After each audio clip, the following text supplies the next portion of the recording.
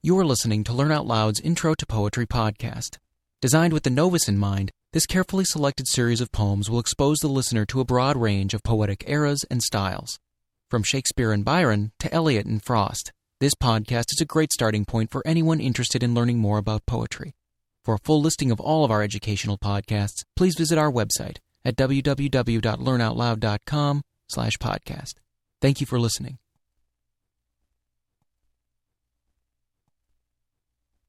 Sonnet 43 by Elizabeth Barrett Browning, published in 1850.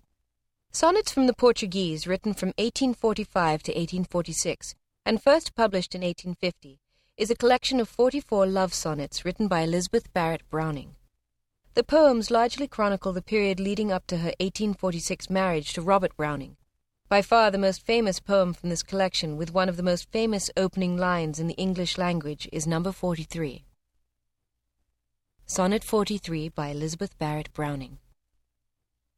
How do I love thee? Let me count the ways. I love thee to the depth and breadth and height my soul can reach when feeling out of sight for the ends of being an ideal grace.